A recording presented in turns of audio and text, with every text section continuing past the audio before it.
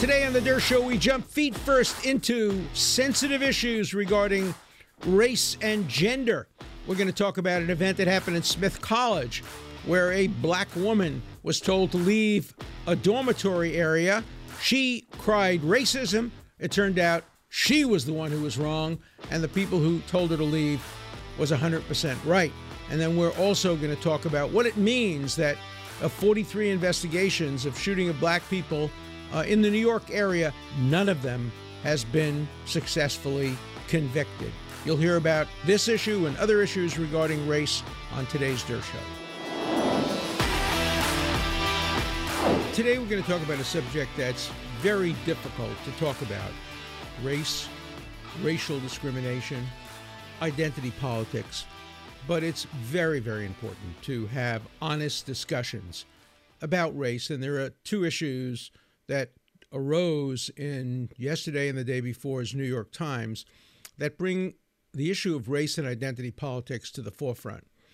One was a very disturbing article entitled "Inside a Battle Over Race, Class, and Power at Smith College."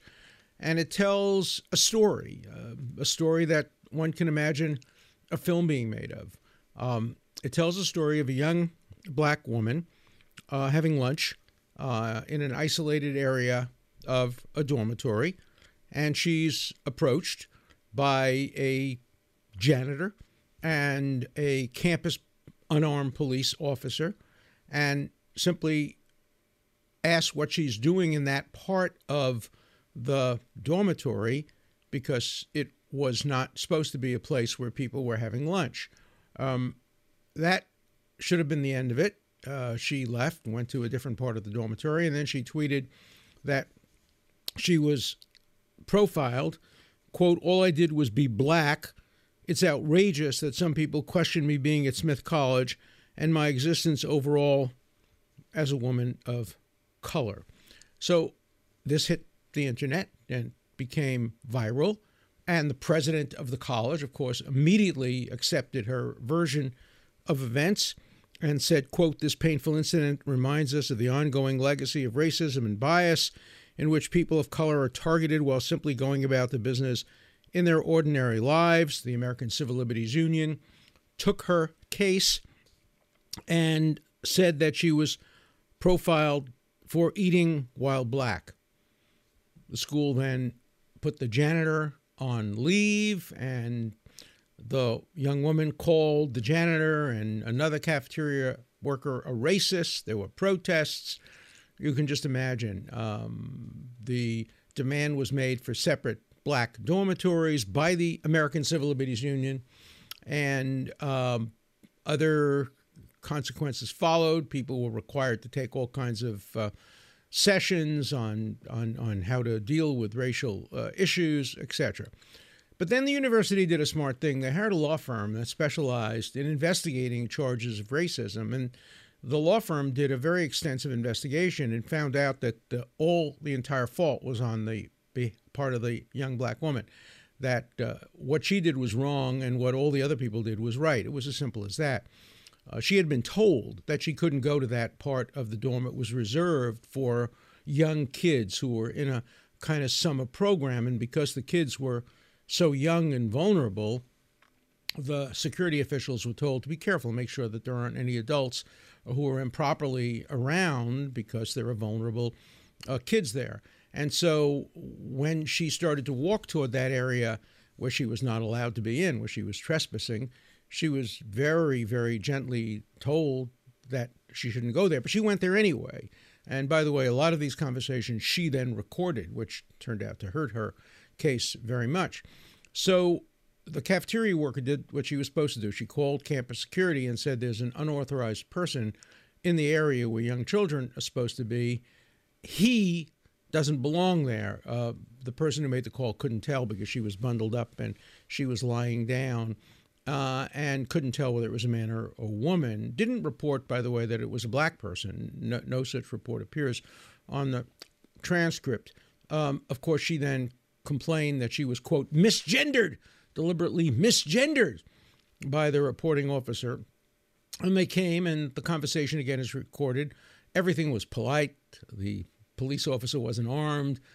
A simple explanation was given, and that should have been the end of the matter. But the young woman went on a rant and started attacking the janitor, started attacking everybody as being a racist. And the university basically supported her, notwithstanding the fact that the investigation proved that it was she who was completely at fault. She was trespassing. She had acted inappropriately. She erroneously called these people racists. And the people she called racists were, young, poor old people who worked for a living in the context of a very wealthy university. These were the people who represented the working class in a university where tuition is, I think, $78,000 a year.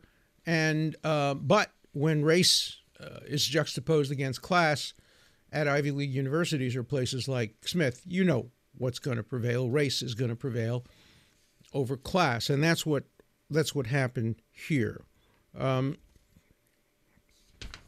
The issue was should have come to an end, but it didn't. And the university has not issued a public apology to the janitor who was fired, to other people who were mistreated, to people who were called racist. As far as I know, the woman who behaved absolutely properly and the man who behaved absolutely properly and were called racist online, and people came to their homes and attacked them for being racist. They were not able to get jobs afterward because they were labeled racist. As far as I know, they haven't sued the young woman. I think she would be open to a lawsuit. She called them racists after knowing that there was no racism at all involved in this. But, you can throw around the phrase racist all you want. It's really today become like crying wolf. The difference is people still believe it. If you accuse somebody of racism and you are black and the person you accuse is white, even though if you're rich and the person who you accuse is poor, it's going to resonate. Identity politics means if you're black, you're right. If you're white, you're wrong. And it shows itself in this case so clearly. And the problem, of course, is that there is real racial discrimination. People really are profiled for eating or driving or walking while black. But when you get people like this woman making a false accusation, and I understand the initial concern. She's asked what she's doing there. She's black. She's a woman.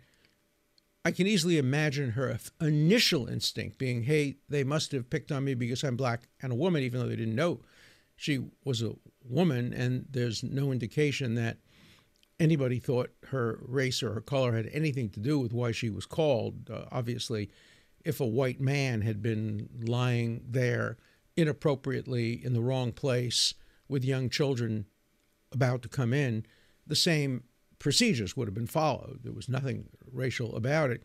So I don't blame her for her initial reaction. Where I fault her, or where I think she's morally culpable and perhaps legally culpable, is that she continued to accuse innocent people of racism even after it was as clear as could be, after the university conducted an investigation, after she had a lawyer. The other people didn't have lawyers, they couldn't afford it.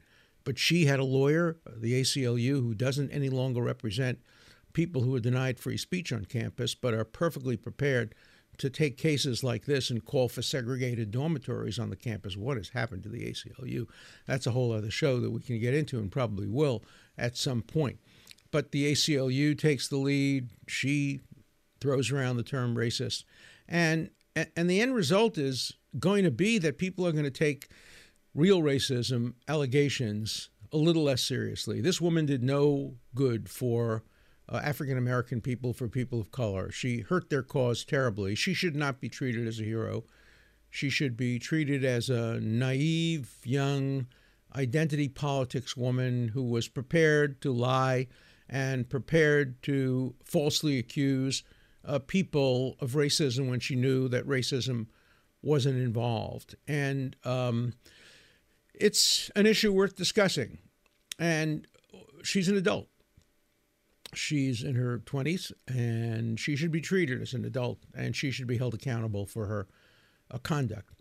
This relates to another story that appeared in today's New York Times, and it's a story that says that of the 43 cases investigated and prosecuted by a special New York team of prosecutors that are assigned to cases involving police officers shooting African-American people, mostly unarmed African-American people, that of the 43 cases investigated and prosecuted, there hasn't been not a single conviction. And the New York Times presents that as a story of the failure of the system, of bias in the system. But it's much more complex than that.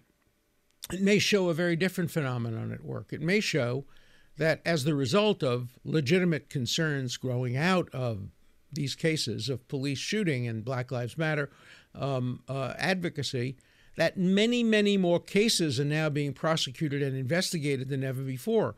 And when you get many, many, many more cases being investigated and prosecuted, you're going to include within the many, many more that are being investigated and prosecuted, many, many more innocent cases. And so the more cases you investigate and prosecute that include people who are innocent, the lower the rate of convictions are going to be.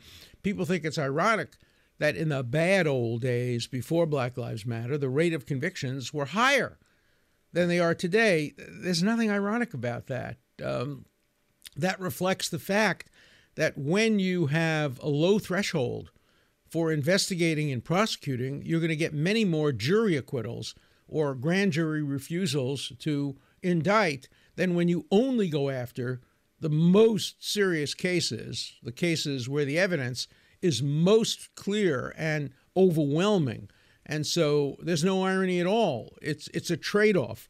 When you start investigating and prosecuting marginal cases, you're going to find many more acquittals. Remember, our system says better 10 guilty go free than one innocent be wrongly convicted. I don't think most jurors believe that, certainly not the 10-to-1 ratio.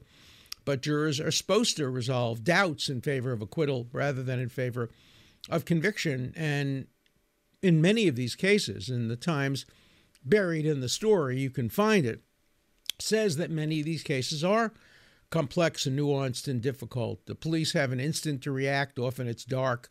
And what turns out to be an unarmed man may have been holding something in his hand that to a policeman 100 yards away or even 30 yards away may appear to be a weapon.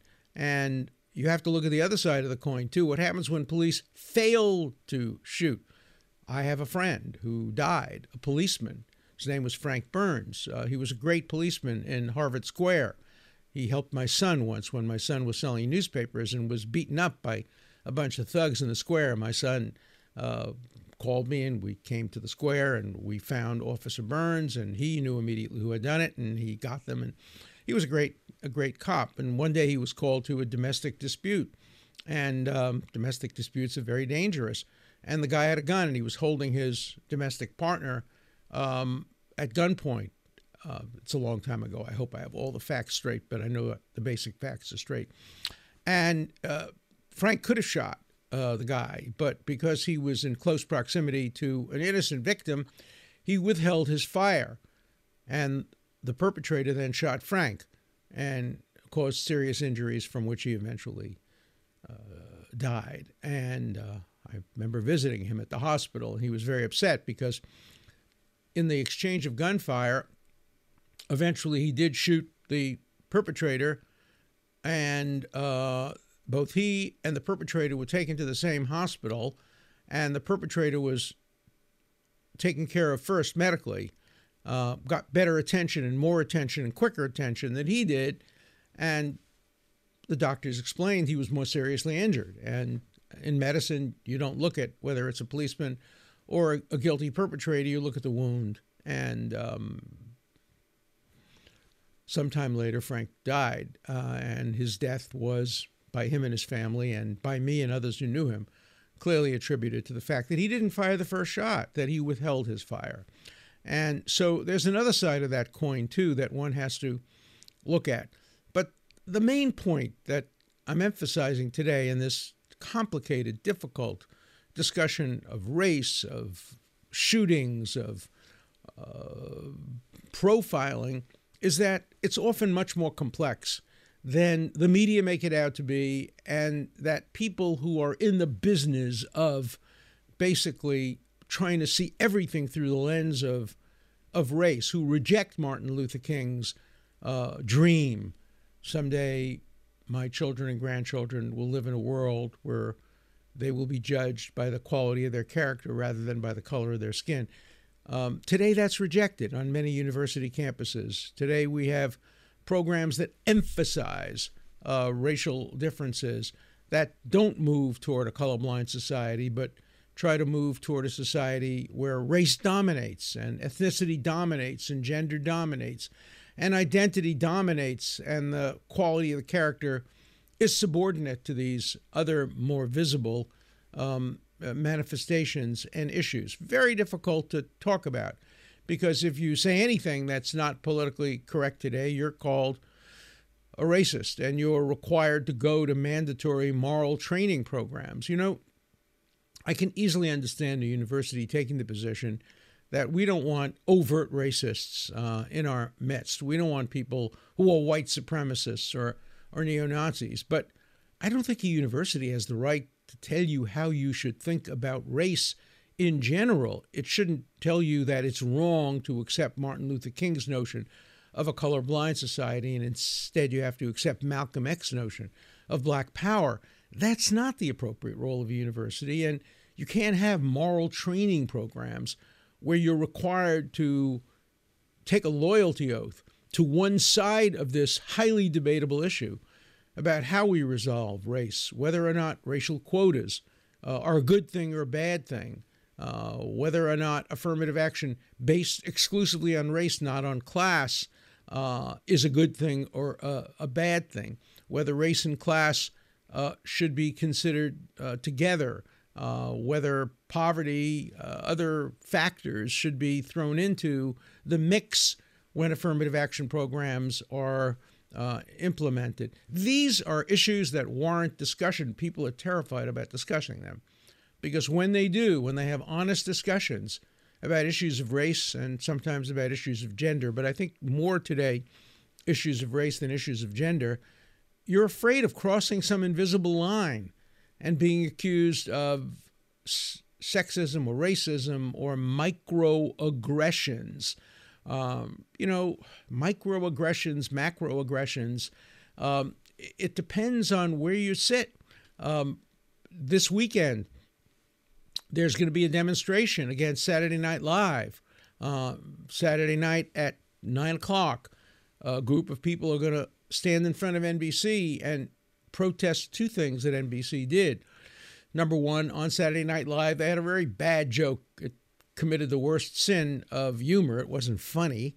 The man who told the non-joke, the bad joke about Jews getting vaccinated and non-Jews not getting vaccinated was Michael Che. He read the news that Israel had managed to vaccinate half of its population, and then sneeringly and laughingly he said, "Well, I'll bet you it's the Jewish half."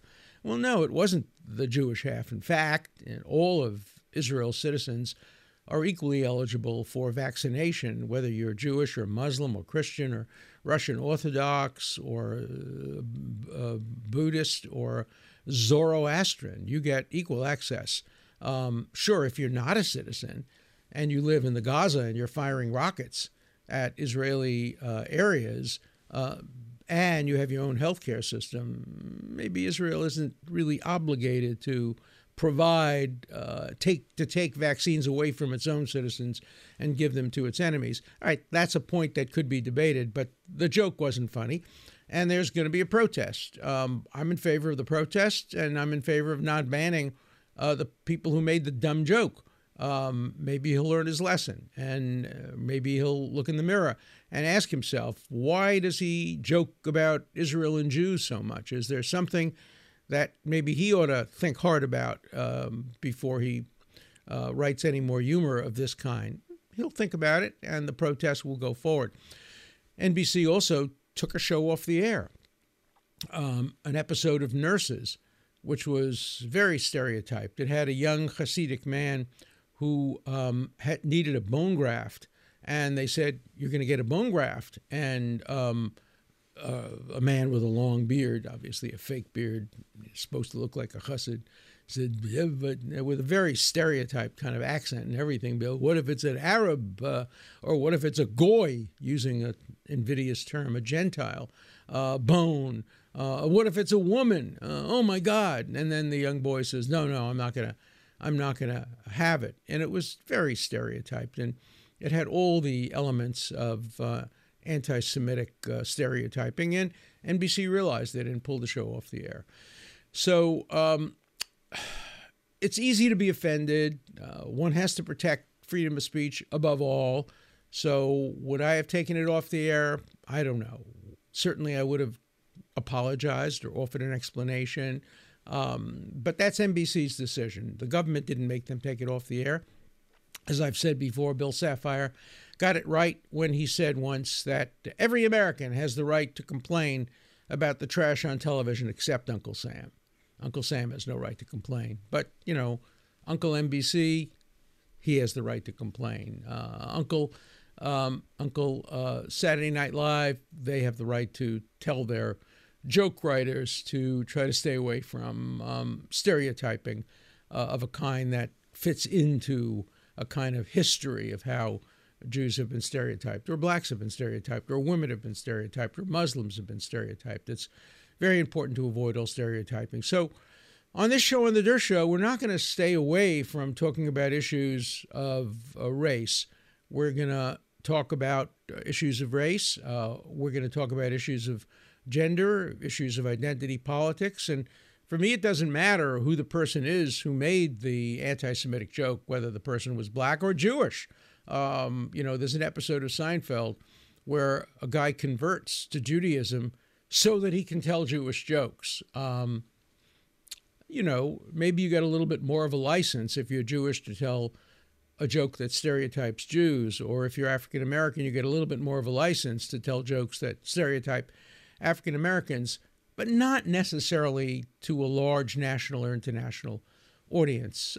You can disagree with me on this. I'd be interested in what your views are on the role of race and gender and stereotyping in humor. After all of humor in some ways involves stereotyping, and some of the stereotyping in humor is racial and ethnic and religious and gender. And so we have to have some breathing room for humor.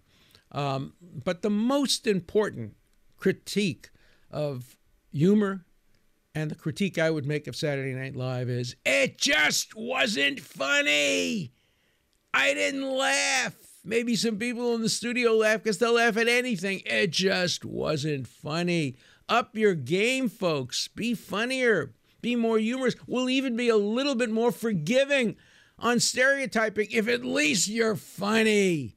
So on The Dirt Show, we don't try to be funny, although I'm certainly happy to introduce humor from time to time. And we will not use racial or ethnic stereotyping. And we welcome your views on this subject, your views of how to balance free speech rights, First Amendment rights, the right to be humorous, the right to be wrong, against sensitivities.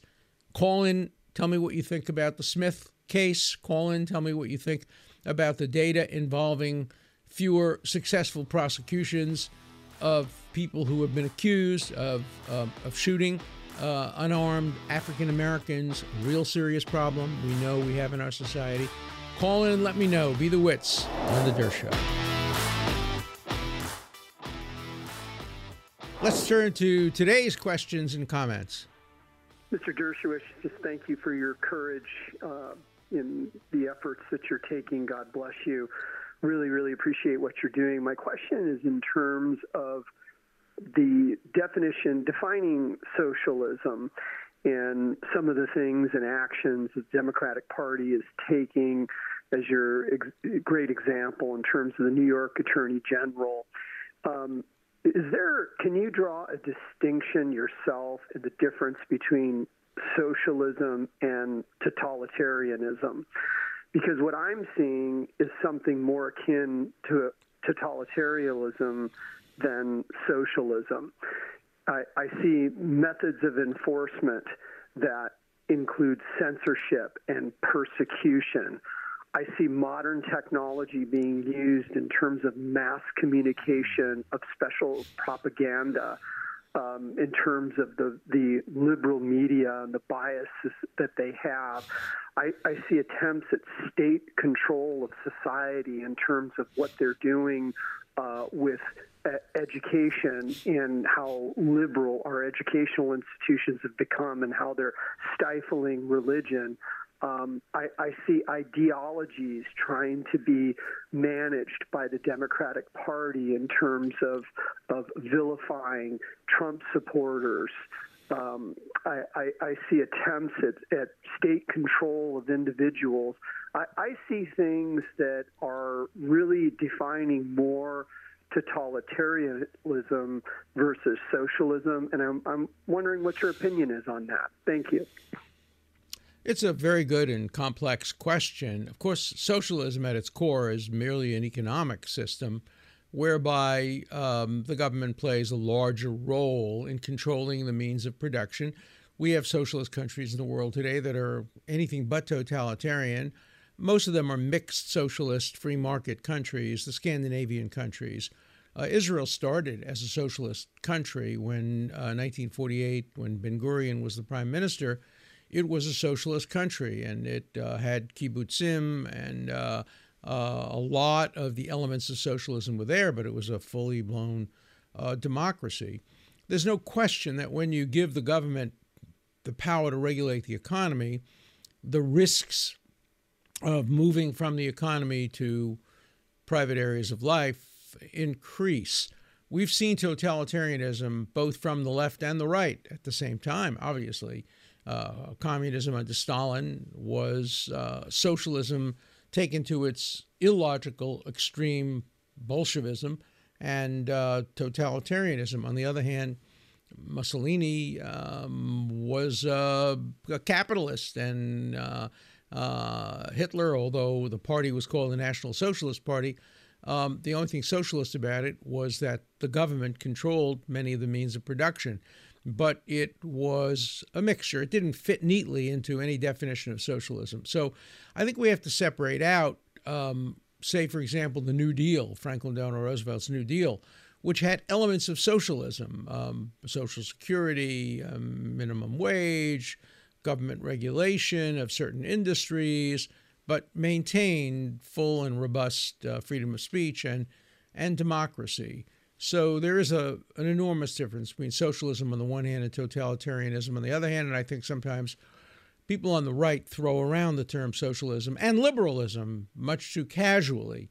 A liberal is anything but a socialist. A liberal is somebody who believes in freedom and liberty and civil liberties and open-mindedness. So let's be careful with our use of terms. Hello, Professor. My name is Lance.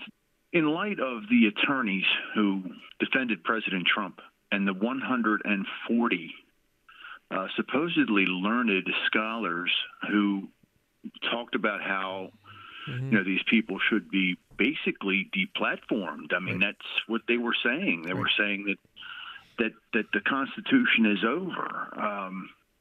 I'm curious to just like to hear you expound on your fears of where this is going. It looks like the majority of your profession is there, and you guys are now outliers in just men in the wilderness now, where you used to be kind of a mainstream guy, Alan. You were one of the leading attorneys in the world, and now you've been made to look like an outlier. Just like to hear you talk about that one. Anyway, thank you. It's a great question. I am an outlier. Jonathan Turley, when he testified in front of Congress the other day, described himself as a relic. We are constitutionalists. We believe in the First Amendment. We believe in due process. We believe in equal protection of the laws. We believe in all of the elements of the Constitution of Civil Liberties, and many, including those 144 supposed scholars who said that even to raise a First Amendment issue would be to engage in legally frivolous and unscholarly and irresponsible behavior, we're trying to suppress free speech, trying to suppress zealous advocacy. I'm very comfortable as an outlier. I'm right. They're wrong. I challenge them to debate on the show. I would accept an invitation to debate them in any context. Any one of those who signed that 144 person letter that basically, whether it was intended to or the effect was to try to intimidate lawyers from not raising serious arguments. Imagine in the South in the 1950s if a group of hundreds of lawyers said, if you dare raise the argument that school segregation is unconstitutional, if you dare raise that argument, you will be raising a legally frivolous argument and should be disbarred. I can imagine lawyers in the Deep South in those days trying to intimidate civil rights lawyers. Of course, the 144 scholars would have been on the other side of that issue, as they will be if there's ever an attempt to impeach a Democratic president for a speech similar to the one that President Trump made on January 6th. They would be on the exact opposite side, most of them. They would say, of course, it's protected by the Constitution. He talked about peaceful and patriotic, have your voices heard. I just can't understand how these folks can call themselves scholars and constitutionalists when they simply fail to pass the shoe on the other foot test and clearly we're applying a partisan definition of what is and is not free speech. Hi, Professor Dershowitz. This is Barbara from New Jersey. I loved your show with Mr. Heim and Mr. Vanderveen. I consider them true American patriots.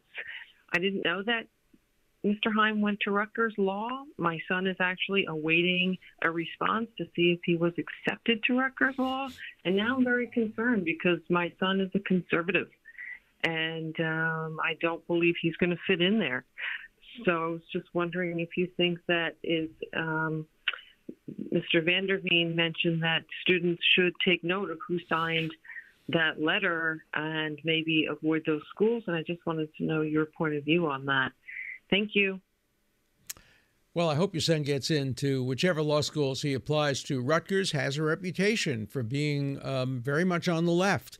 I'm sure it does have some conservative professors, and if your son has courage, he's going to have to stand up to the groupthink. But that would be true of many, many universities today. Yale Law School, where I went to, a law school in which, when I was there, had a range of professors. Alex Debacle was a brilliant constitutional professor, somewhat conservative, though very much a civil libertarian. We had Professor Emerson, who was very much on the left. The students joked with him. They used to call him, his name was Thomas Emerson.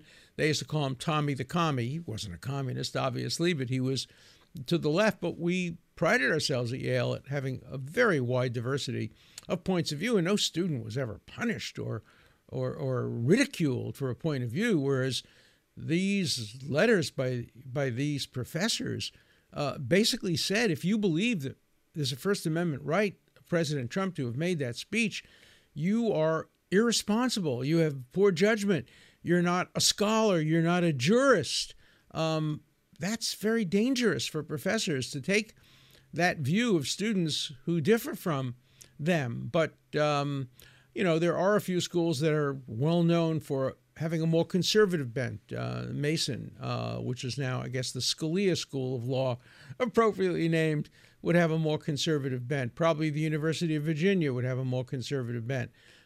Schools like Harvard and Yale, a considerably more liberal bent. Likewise, NYU, probably Columbia.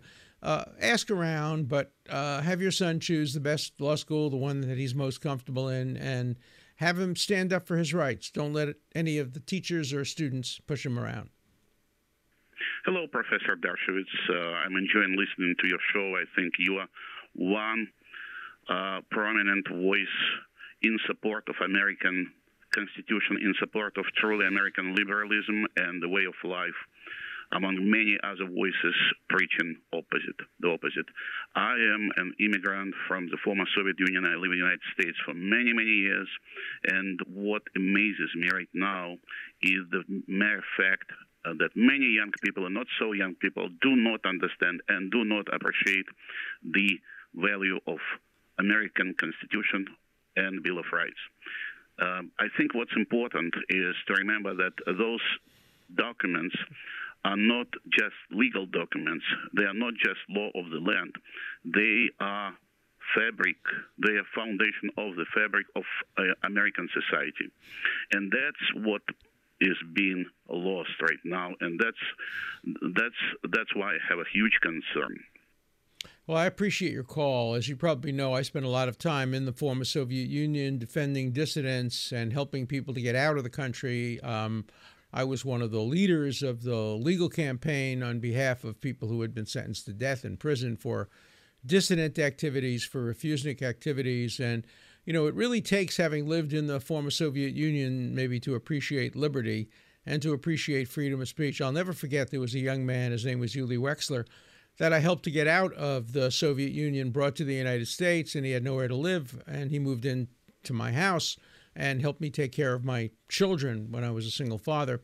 And when he first came to the United States, we took a walk from my house to Harvard Square, and I brought him to a bookstore, and he was shocked that you could actually buy a book in the United States without the government knowing which book you bought. In the Soviet Union, if you bought a book, the government would have a record of what book you bought.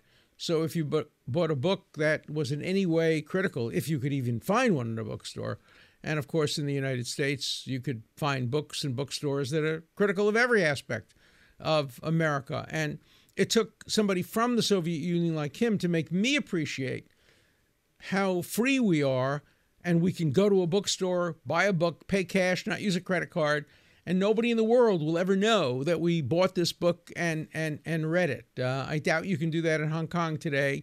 I doubt you can do that in Cuba today. And if you don't appreciate American liberty and American freedom, just spend some time in a really repressive regime, and maybe you'll come back and appreciate it. Professor Dershowitz, avid fan, frequent listener, and a subscriber. I paid my tuition, and I urge others to do likewise. On the subject of personhood, who or what authority has the power to establish personhood, the personhood of children in utero before their birthdays?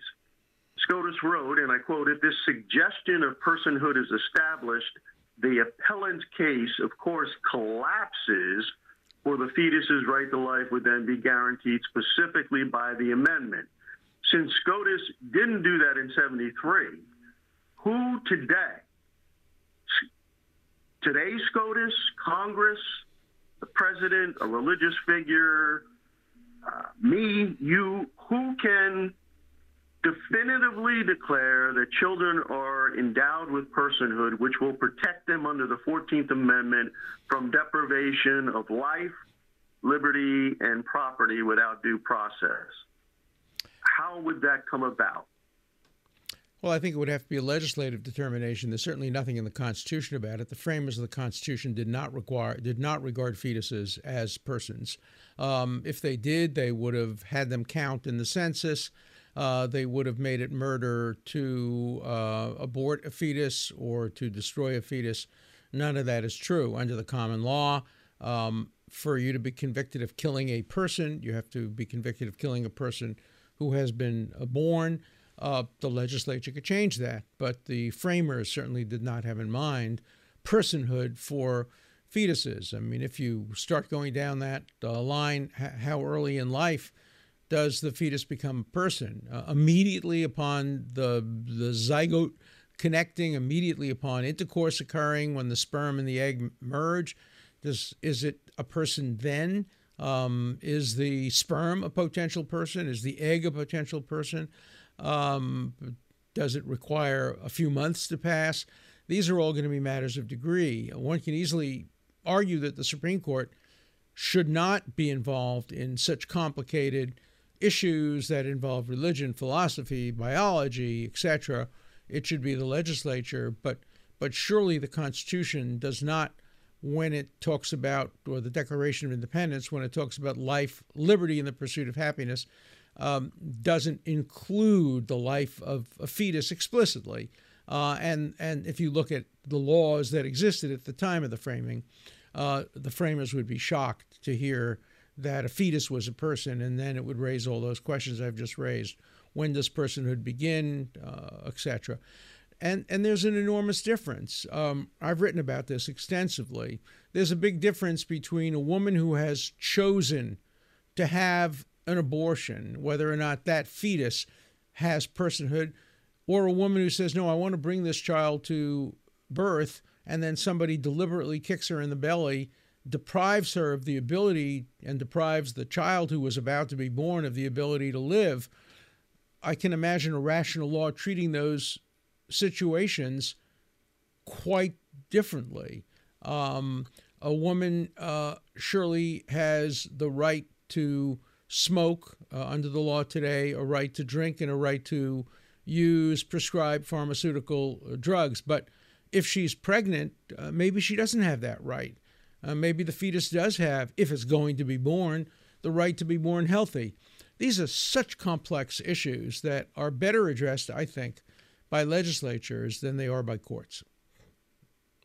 Hello, Professor Dershowitz. My name is Chris. I'm from Stockholm. Grew up in New York.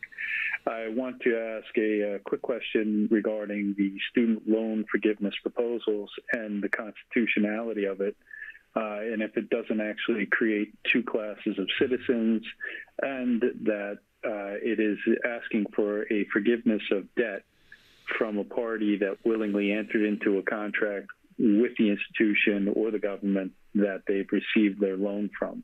By giving them a forgiveness of this debt, doesn't that create two classes? And how is that constitutional that you could also say that somebody can back out of the contract that they made? That was my question.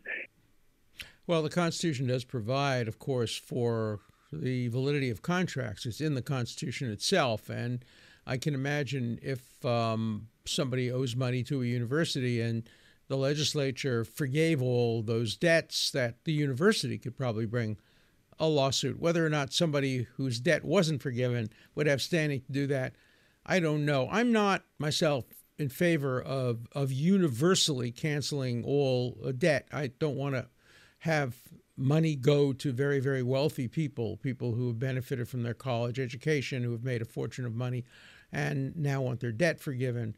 Look, I was very lucky. I went to a free college. I made money off my college. I won a New York State scholarship, a competitive scholarship, and therefore I was paid $1,400 to go to college. It covered everything. But tuition was zero at Brooklyn College, and I got a phenomenal education. So I'm a little spoiled. I'd love to see free education, at least for poor people. I couldn't have afforded to pay tuition in college, and many of my classmates at Brooklyn College or City College of New York could not have gone to college if they charged tuition, certainly if they charged Harvard-type tuition. So free education was very important. I'd like to see more free education, but I'm in favor of a means test. I don't think rich people should benefit from having their debt canceled. You're right, it does create two classes of citizens. I don't think it raises a constitutional question for others. I don't think they have standing. The government has the right to treat citizens differently if they think they have a rational basis for doing so. But I think the government should look hard before it creates a program in which all college debts are canceled, rather than selectively canceling debt in order to encourage graduates to go into areas of business and life that benefit the society, and not just making more and more and more money. These are hard questions, and they're the kinds of questions that for years I would welcome discussions in law school. Today, it's very hard to have these discussions. You're accused of classism, you're accused of thisism, thatism, the otherism. But on the Dersh Show, we're always going to have these kinds of discussions. And the questions I got today, the comments I get repeatedly are so intelligent, so thoughtful, whether I agree with them or disagree with them. That's the nature of debate in America. So let's continue the debate on future Dersh Shows. An important part of the Dersh Show is your voice, your questions, your comments. please call 24/7. The number is 216-710-0050. Keep your comments short and to the point. Again, the number for you to call 24/7 is 216-710-0050. Hard questions, criticisms, everything's fine. Just keep your questions short, and I'll answer them all on The Dirt Show.